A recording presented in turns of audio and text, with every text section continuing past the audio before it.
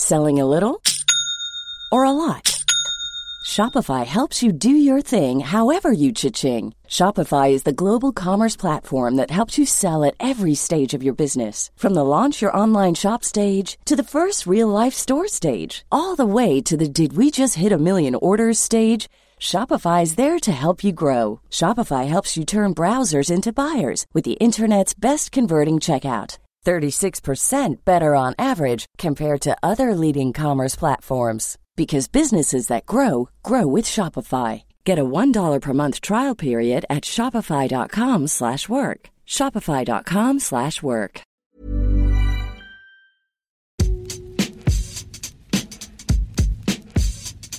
Hello and welcome to the Game Podcast from The Times. I'm Natalie Sawyer. And I'm Gregor Robertson. We're with you twice a week throughout the season for all the best reaction and analysis from some of the best football writers in the business. And joining us today in the studio, it is The Times' very own James Restall. Coming up, we're going to discuss the Premier League sack race, which is already hotting up. But we're going to start with a thriller at Bramall Lane.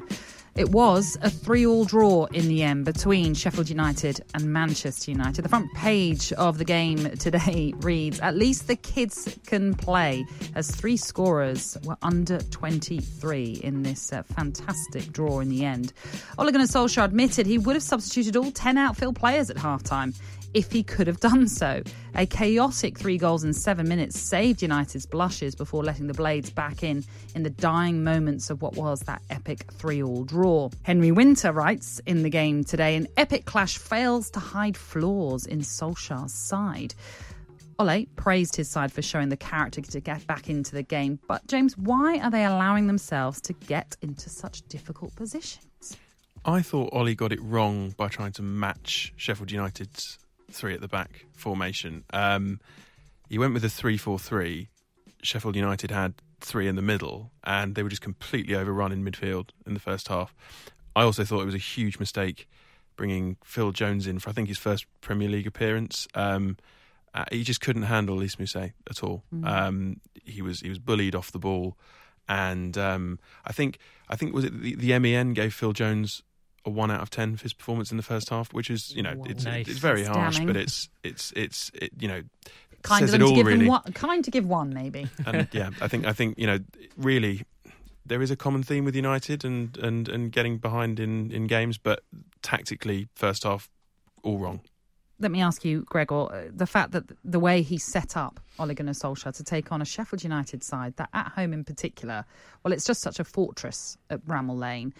Is this all down to Ole Gunnar Solskjaer's tactics, or are the players simply not good enough?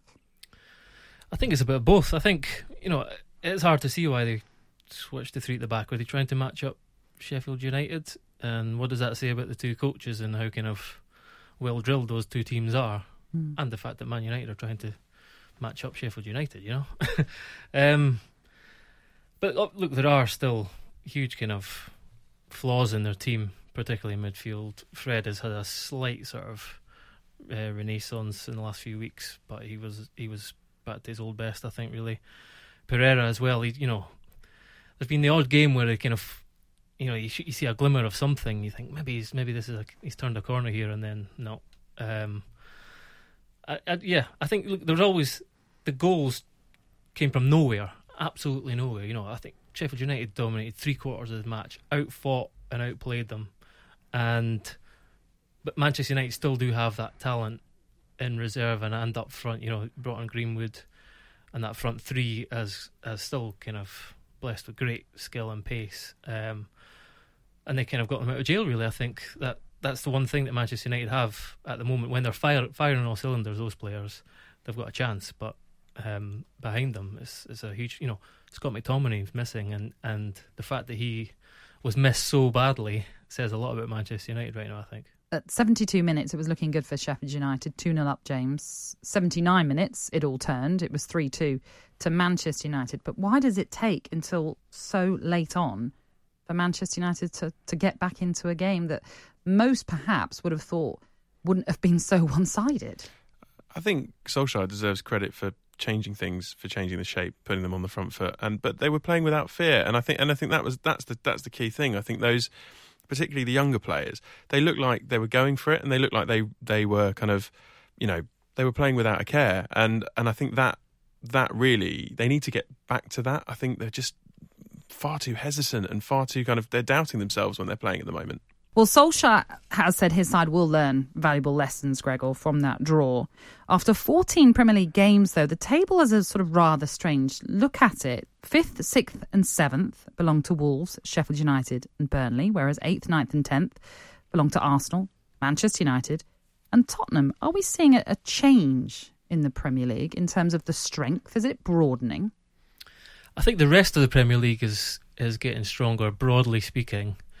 But, there's still a 7-point gap between Chelsea and Wolves. There will always, I think, really, it would take a huge... Leicester have broken into that top four. It would take a hell of a lot for anyone else to do so, really.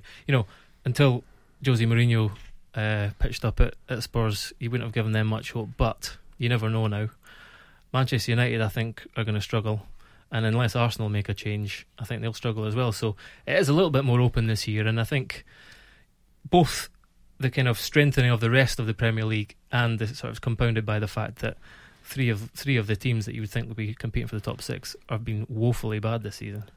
There's one thing I would say about that as well. Looking at those three teams you mentioned, Wolves, Sheffield United, Burnley, all three clubs with established managers, clear identities and systems that those players are really comfortable playing in. And I mean, Burnley, we all know a lot about Burnley, and Sean Dyche keeps doing an amazing job year on year.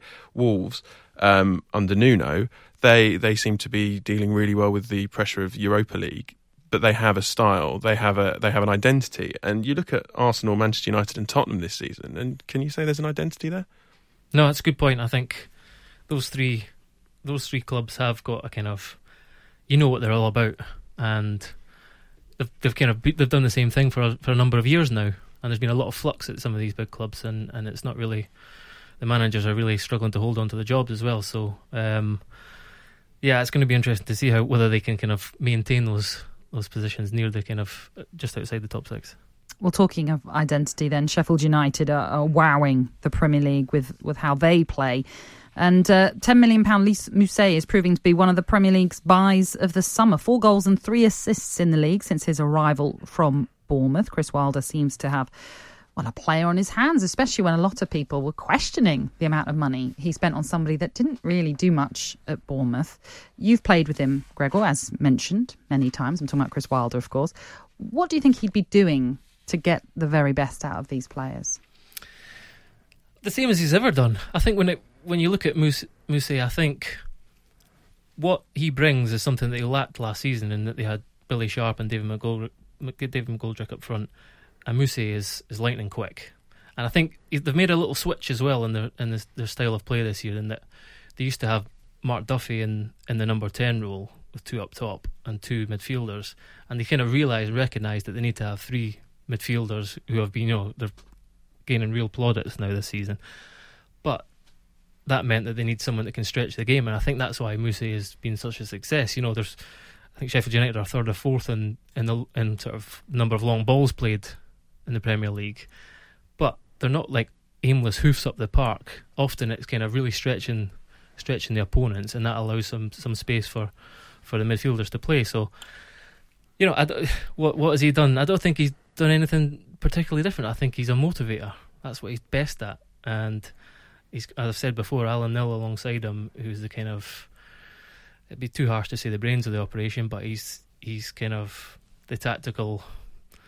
He works in that shape and in training every day, and he notices the kind of little tweaks that might need to be made.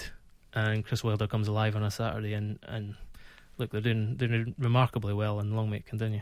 Well, they are a side that seem this season, James, to be giving the big teams a real headache. Yesterday, of course, another example of not knowing how to handle Wilder's style, especially in that first half for Manchester United. Should Sheffield United be worried about the future of Chris Wilder? Because surely there will be other clubs looking on with interest. I go back to, I think, what I said last week about Brendan Rodgers. I think, Sheffield United maybe in the long term might be a bit worried, but for the rest of this season, I don't see why Wilder would want to leave. Honestly, I mean they've got a fighting chance of getting into that top 6. So why not stay? Why not see it through? I think there's. Is he the type of person that likes to fulfil a project? Do do you think? I don't even know if he's at the club of his dreams. He's at his boyhood club. It's going to take something pretty special, and I don't think a West Ham or an Everton or some of these clubs who are on the kind of brink of perhaps making a change. I think they might show an interest now. That might be a kind of changing point. I think people like Sean Dyche over the years have been lauded as well for what they've done, but no one's really ever taken a punt and tried to go for him. I think he possibly would be open to that, but I think it's because Sheffield United, as well as having those old school values and being full of running and not scared to just stick it into row Z, they also play some really exciting football, and I think people have sat up and noticed that this year. So I think some clubs will perhaps make an approach for him, but I don't think it's going to take I think it's probably a handful of clubs in the Premier League, maybe not even a handful, that he would even consider leaving Sheffield United for. Let's talk about one of Manchester United's former managers who's back in employment, of course. That is Jose Mourinho. Once again, made a winning start to life in the Premier League. It was a 3-2 victory at London rivals West Ham, which gave the former Chelsea and United boss a great start to life with Spurs.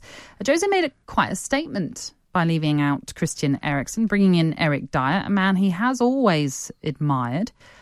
What did you make of Mourinho's first 11, James? I think we could have all expected Eric Dyer to be back in. He's a player that Jose's coveted in the past.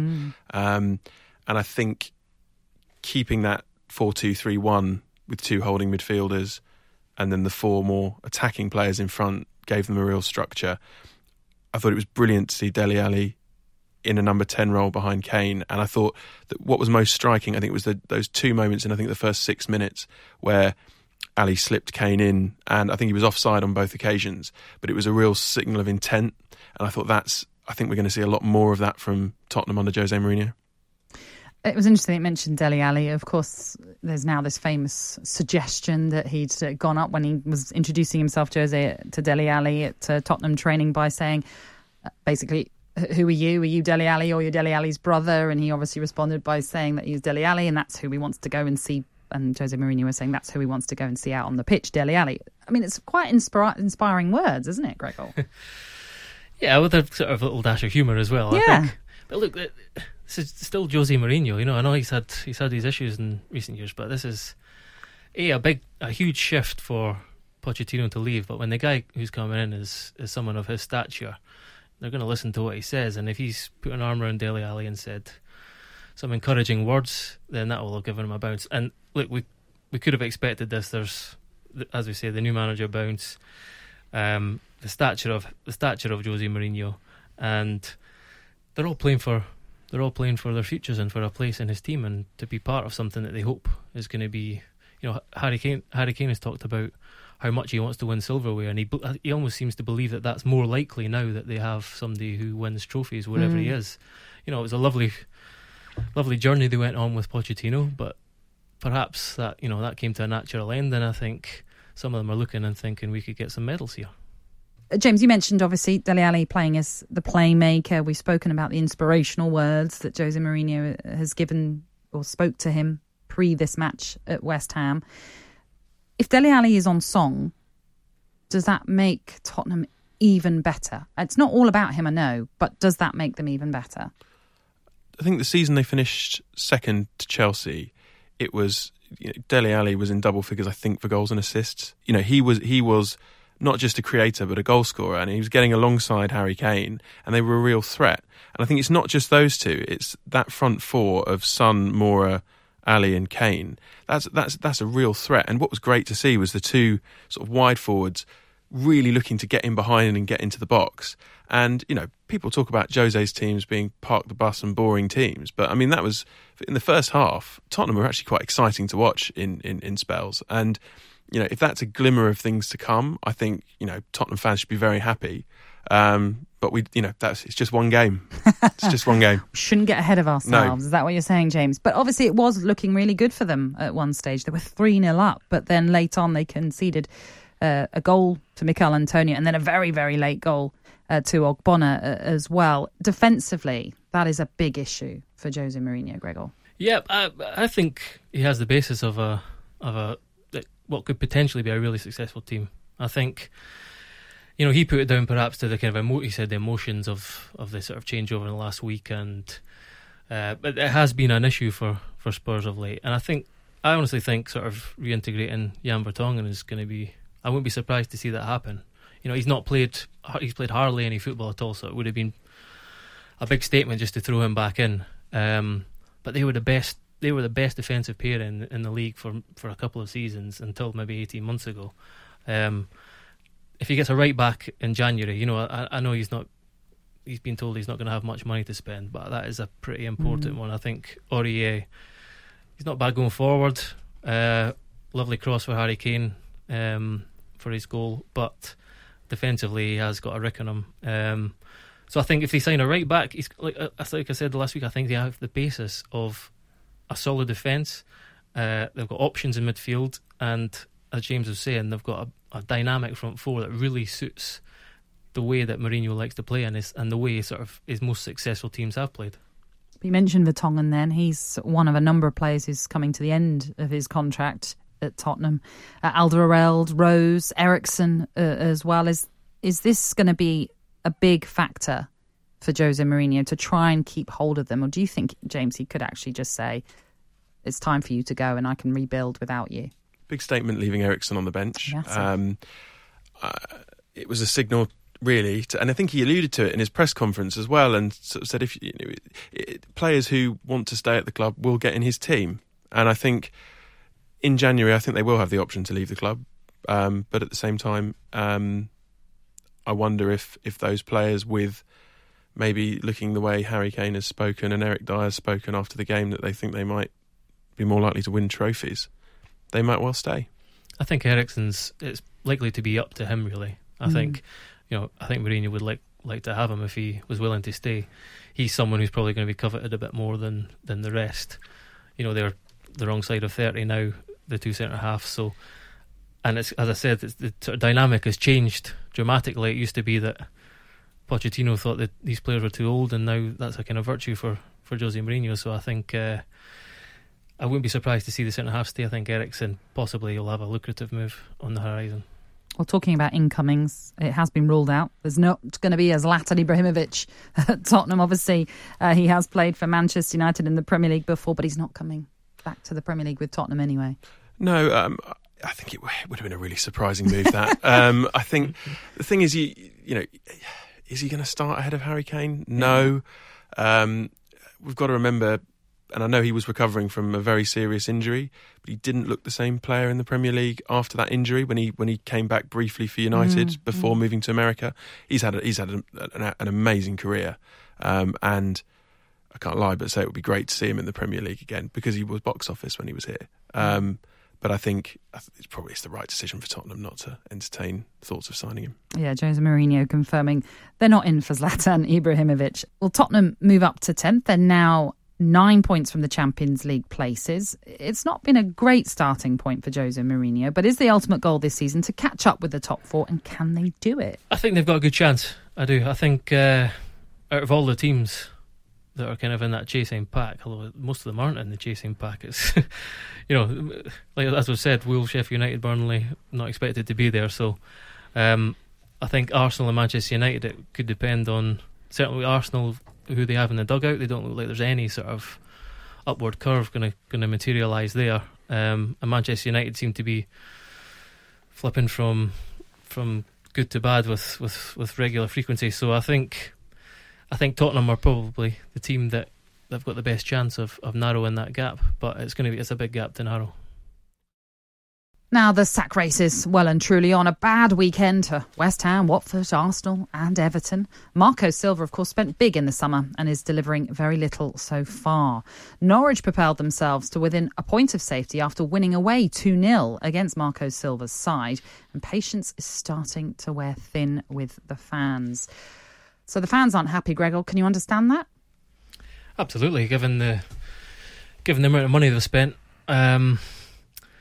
I just think that Everton are one of a number of clubs who they've got two issues. They've got kind of structural, hierarchical kind of question marks about the running of the club, the recruitment they do, and then they've also got the question mark about how efficient, how sort of effective their manager is. And when people like Chris Wilder and Sean Dyche and Eddie Howe, these people we've been speaking of, Nuno, have such a clear impact and effect on the team, on the group of players with smaller resources, it kind of doesn't look good for people like Marco Silva. And he's already had several Premier League clubs. He seems to be, in fact, probably one of the luckiest Premier League managers there's ever been, really. And there's always glimmers of the kind of dynamic, free-flowing football, attacking football that he wants to play. And players often speak of he's working the training ground, how good a coach he is, he's sort of the detail of his work. But there's just seems to be something. There seems to be something. There's always blind spots about set pieces as being a huge issue for him, and really defensively, almost everywhere he's been, there've been serious troubles. But as I say, there are issues at Everton about recruitment and the ownership of the club that aren't down to him. So I think there's two things that you've got to balance up here. But he's on shaky ground. He's on shaky ground. What do you think it is about Marco Silva that wowed Everton? Because as Gregor alluded to, he has managed in the Premier League before. He's managed for Hull. He's managed for Watford as well. And actually, really, has he been that convincing? I think what typifies him when he comes in is his teams always seem to have a brilliant start. There seems to be a real change in the way they play. There's real dynamism. They go for it. I think, when he came in at Hull, they were looking pretty doomed, and he gave them a fighting chance of staying up, albeit they didn't stay up. But you could kind of excuse it because you were kind of, given the start they'd had to that season. I think, didn't Steve Bruce leave on pretty early into the season or just at the start? So the relegation always looked on the cards for them. And then at Watford there was a similar pattern, and I think particularly because they signed Richarlison as well, who Silva had worked with, and I think there were signs there of something positive. But it seems like history is repeating itself again and again and again with him.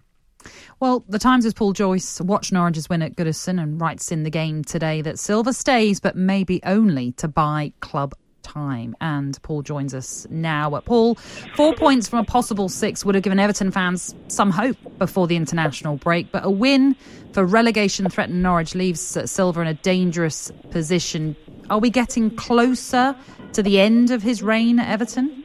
I think so, yeah. I think I agree with a lot of what Gregor said then, in that it's not solely his fault, but he should be able to marshal a team from the resources that he had at his disposal at the weekend to beat Norwich. One of the biggest issues probably for Everton is that Mashiri has already changed 4 managers during his time at the club. They have to have a plan that they can execute properly that takes the club forward in the long term. And I think the reluctance to make a change straight away suggests that they haven't got the manager who they think can do that, who can come in now. I have a bit of sympathy for Silva, and it goes back to the point Gregor was making about recruitment, in that I don't think he has the players at his disposal to play the way that he wants to play, which would be a high-tempo sort of blueprint of football. And I think that is a consequence of poor recruitment from Marcel Brands, to an extent the director of football. I think there was a point in the second half on Saturday where Everton were still trailing 1-0. If they beat Norwich, they move, I think, 8 points clear of the relegation zone with this horrendous run of fixtures to follow. So they've got a bit of breathing space then if they beat Norwich. And at 1-0 to Norwich, he swapped the right backs over. So he brought on Seamus Coleman, took off Jibril Sidibe, and left Moise Keane on the bench. And that, to me, sort of said that wasn't his signing, that was Marcel Brands' signing. And I think that's the grey area at Everton. I think the players Marco Silva would have wanted to sign in the summer didn't come. And there's reasons for that, because I think he wanted somebody like Nicolas Pepe, for example, and that was beyond Everton's means. I don't think the manager and the director of football have been on the same place. Brands has brought in a striker in Moise Keane who could become a good player. But if you're then saying to Silva that he has to get in a European spot, then a 19-year-old who made 7 starts for Juventus last season, or however many it is, there's an element of doubt that he can be the player that propels you to that European spot. So I think Silva would have wanted somebody more experienced, more ready to hit the ground running. Well, yes. I mean, it does feel as though it is all Everton are all in disarray. Twitter's been full of Everton fans praying for Maurizio Pochettino's services over the last few days. I know you're suggesting there's not going to be an immediate change anytime soon. Pochettino may well be out of their reach, but there have been some reports that a former manager and a bit of a legend at the club could take over temporarily. And I'm talking about David Moyes. He is available. Do you think he could reignite his relationship with the Goodison Park faithful? I think it's very difficult to say in one respect, because a piece could fall into place at any point and then there could be a change, or they're not going to get who they want. We have this situation where it drags on for a little bit. I can say to belief in that David Moyes was the right man at this moment. I think they could do that now. The flip side of that is, what is the attraction for David Moyes of coming in as an interim manager, possibly to the end of the season? I don't think Everton want an interim manager. I think they want a long-term solution. But I think there would be a reluctance to give Moyes maybe a long-term contract.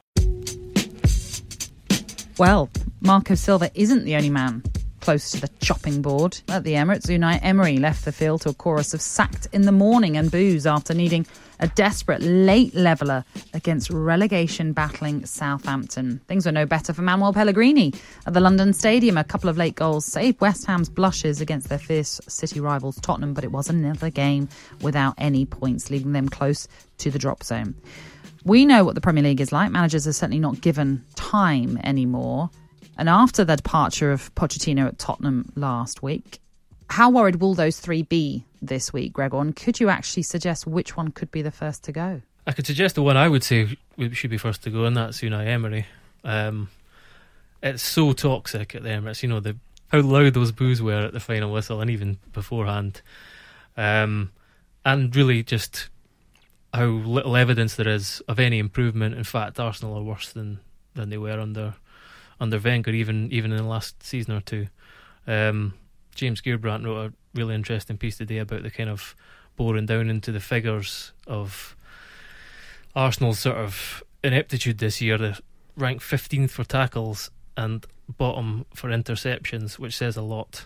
And you look at the way that they reacted for that first goal, and David Luiz was still kind of throwing his hands around and hadn't even retreated back into the penalty box. And Southampton had the ball in the back of the net. This was after it just switched off. Short free kick was taken. Yeah. Almost all of them did, but the rest reacted.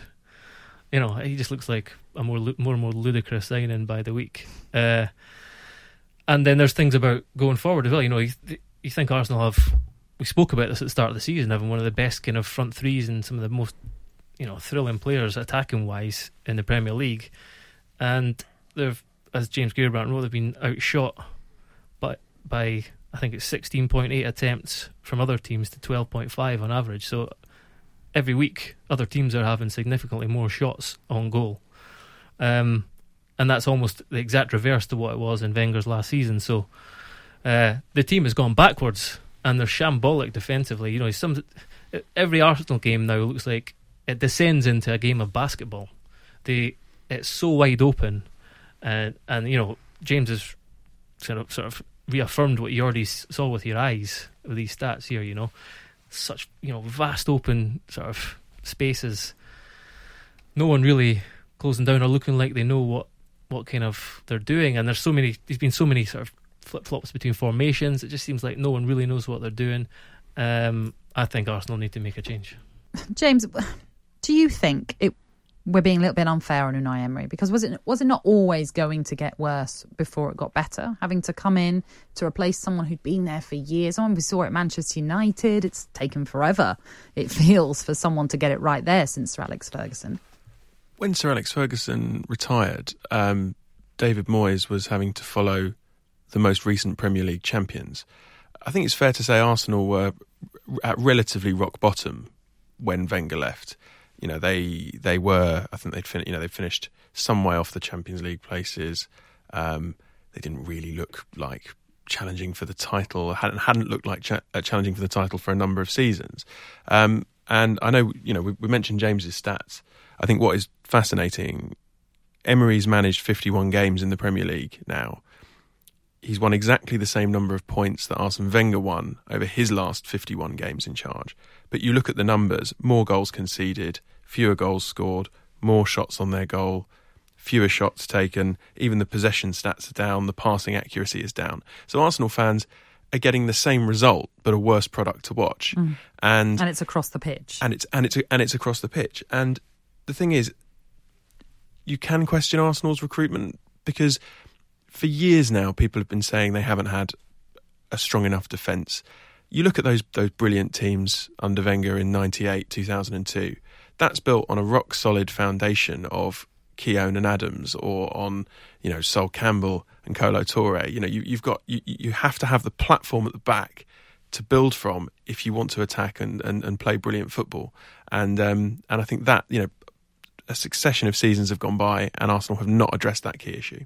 Again, like as I said, all these teams that we're going to be speaking about was coming to West Ham. I think all of them again have issues upstairs in the boardroom and in recruitment. So it's not all down to the manager, but again, we're not seeing any evidence of his sort of his identity or his sort of imprint on this Arsenal team, and it's getting worse by the week, and the atmosphere is getting worse by the week. So again, I think they'll already be looking for someone else. It's just a matter of when they find that person. I think Emery will be gone. Well, West Ham are only 3 points away from the drop zone after that loss to Tottenham in the London derby on Saturday, on a day that was all supposed to be about Jose Mourinho. Roberto, the Hammers' standing goalkeeper, took the headlines. From the moment he came for a punch and missed it, home fans baited the former Malaga keeper repeatedly. Now, West Ham have picked up just 2 points from the last 21 available in the Premier League. Starting off on Roberto, we'll get to the future of Manuel Pellegrini in just a moment. Obviously, he's come in to replace the Lucas Fabianski, who is injured for quite a while as well. He's kept just the one clean sheet since playing for West Ham. 9 games. That clean sheet came against Newport in the EFL Cup. What is it about Roberto? Is he someone, Gregor, that looks as though he has just lost complete confidence? It looks worse than that. He looks terrified. Yeah. He looks scared to even throw his hands in the direction of the ball, or if he comes out, he just looks petrified in the penalty box. And I've seen this before. I feel I feel really sorry for him actually watching this. He needs to be taken out, and not sure why they aren't. A friend of mine, he will not thank me for telling the story, but a friend of mine, a guy called Barry Roach, when we were at Nottingham Forest, he had the worst sort of accident befell him on the football pitch, in that we were playing Derby County, local rivals, and it was a windy day, and the ball was passed back to him, and it bobbled up over a coffee cup, and he shanked the ball straight to, I think it was Pescasolido, and he scored. And this is we never had coffee cup gate like we had beach ball gate. He was called. The point is, he was also a stand-in. Oh, this was kind of. Gosh. He was like a young guy who'd come through the academy, stepped in for injury, and any time he played, he had to play for the next couple of months. Any time he came to catch a cross or anything, there was almost like a sigh around the City ground, and relief when he got the ball. Anything that was just. And he had a really, really tough time, and he saw how much it sort of affected him as well. So I watched this, and you see the same thing. He's just terrified, and I don't know why. Maybe just the first error, he's just kind of confidence has been shattered completely from it. It's very hard to get out of. So they've got to make a change. Yeah, it's 20 goals that he's conceded in 9 games for West Ham. They do have David Martin there. There are some conflicting reports that he's only signed like a training ground contract, which means obviously Roberto would always be ahead of him unless there was an injury. But the way things are going for Roberto, James, surely Manuel Pellegrini has to take him out of the firing line. It can't be good for the guy's confidence to have your own fans sort of ironically cheering when you catch a ball. And I mean, and that sort of lack of security in his own position and his own performance must breed sort of a lack of confidence throughout the team. What I wanted to ask you, Gregor, was as a defender, what's it like when you've got a goalkeeper who's going through a bad patch, who's making mistakes? Does it sort of add an element of doubt to your own performance? Yeah, I think the nerves kind of ripple through the side, absolutely. And anytime the ball's thrown into the box, or you're kind of try that a little bit harder, not for a cross not to be not to let a cross go into the box. I think it does. I think the nerves kind of breathe. So, yeah, they do. Yeah, so it's not helping West Ham at all. And I like I say, I feel very sorry for him.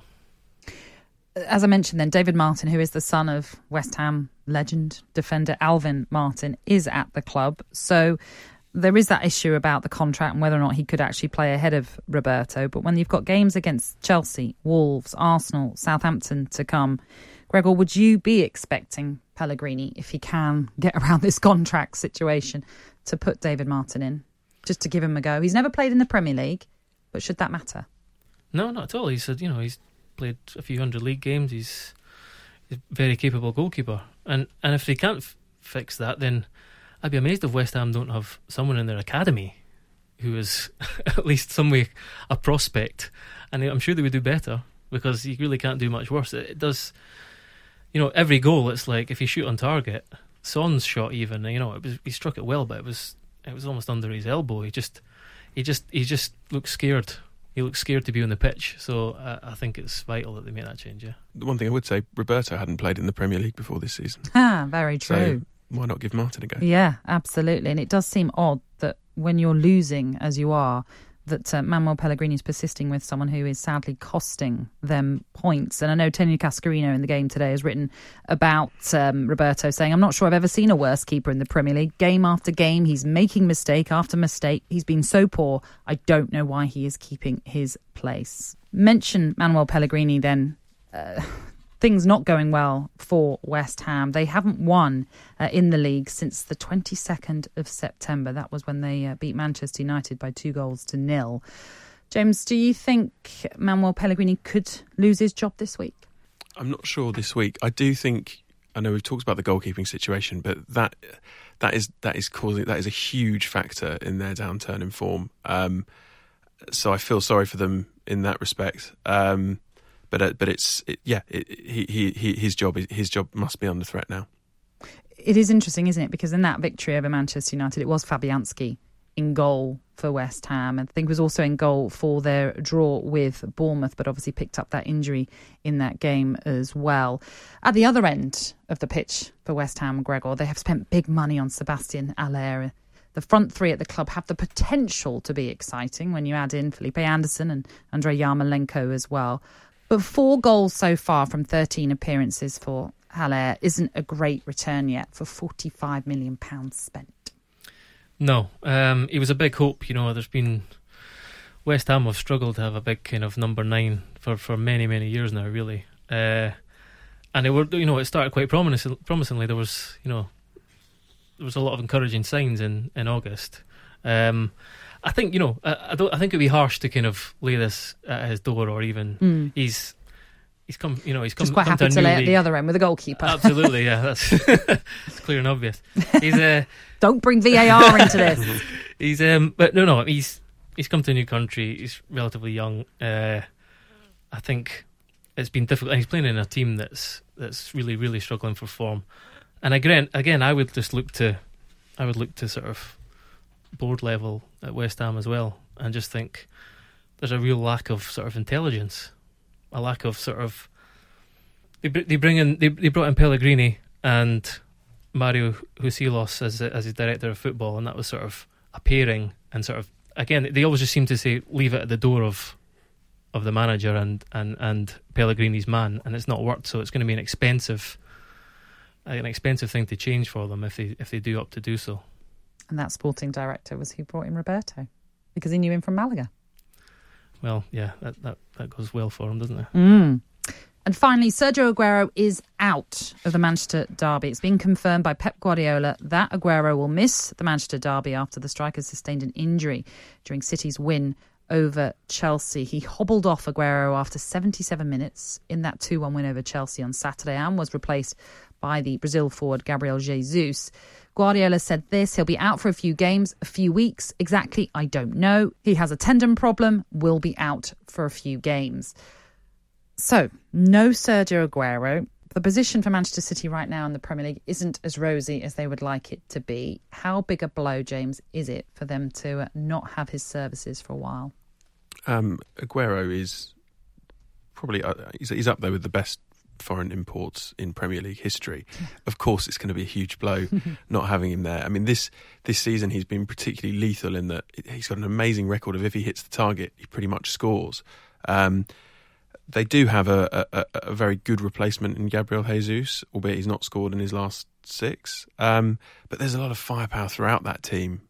You know, Raheem Sterling, Kevin De Bruyne, David Silva. So and they'll have Bernardo Silva coming back. So there is enough. You'd think there's enough in that team not for them to be reliant on Sergio Aguero, but it's undoubtedly a blow. Yeah, I mean, if ever there's a team that has strength and depth, it is going to be Manchester City. But he has scored 13 goals in 16 appearances. So he's already been prolific this season. Yeah, I mean, I agree with James. He's always going to be a huge miss, but they've got Newcastle and Burnley beforehand, games that we expect to win.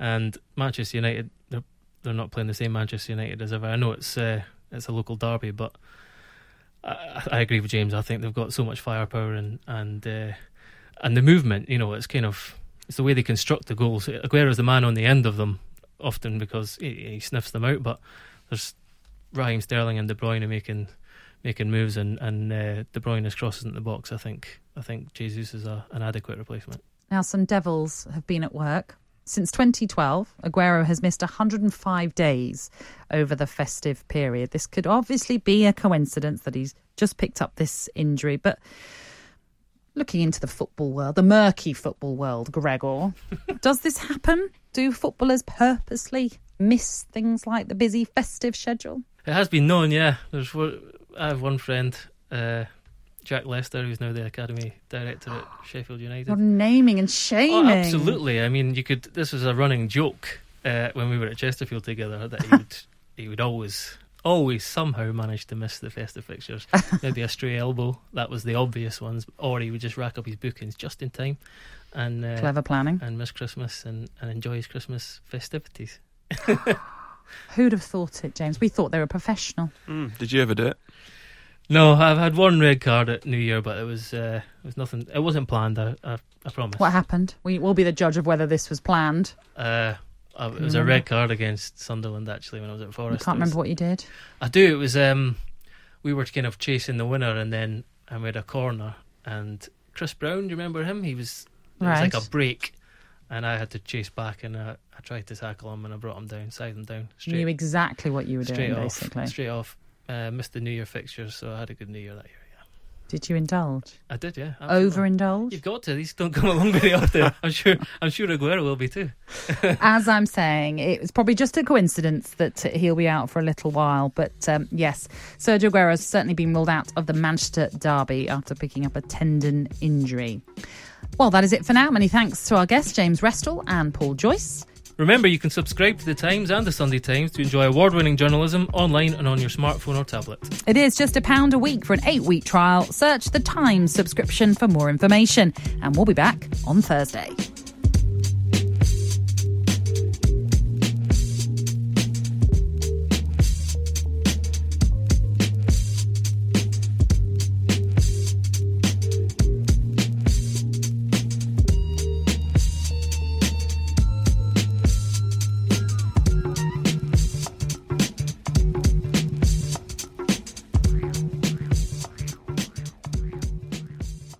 The Game is brought to you by The Times. For more information and more podcasts from The Times, head to thetimes.co.uk.